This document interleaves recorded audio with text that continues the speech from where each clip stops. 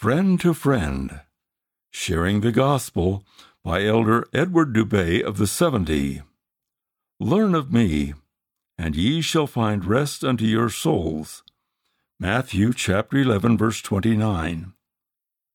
A man I worked for gave me a copy of the Book of Mormon, but I didn't read it for almost 2 years.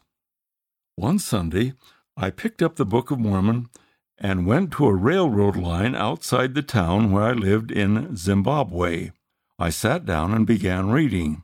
At first it was hard to understand, but I reread Joseph Smith's testimony over and over again. His words touched my heart. Later, someone invited me to come to church.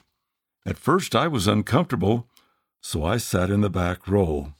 But when people started sharing their testimonies about the Savior Jesus Christ and the Book of Mormon, I felt something wonderful inside.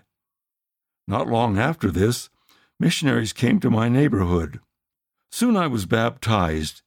Years later, I had the honor of serving a mission and sharing the gospel with many others. The church has grown a lot in Zimbabwe, but there is still much we can do to share the gospel, no matter where we live. Through prayer, scripture study, and home evening, you can grow your testimony and stay close to Heavenly Father. Your testimony can bless the lives of many people throughout the world. End of the section, Friend to Friend, Sharing the Gospel by Elder Edward Dubé of the 70, read by Dwayne Case.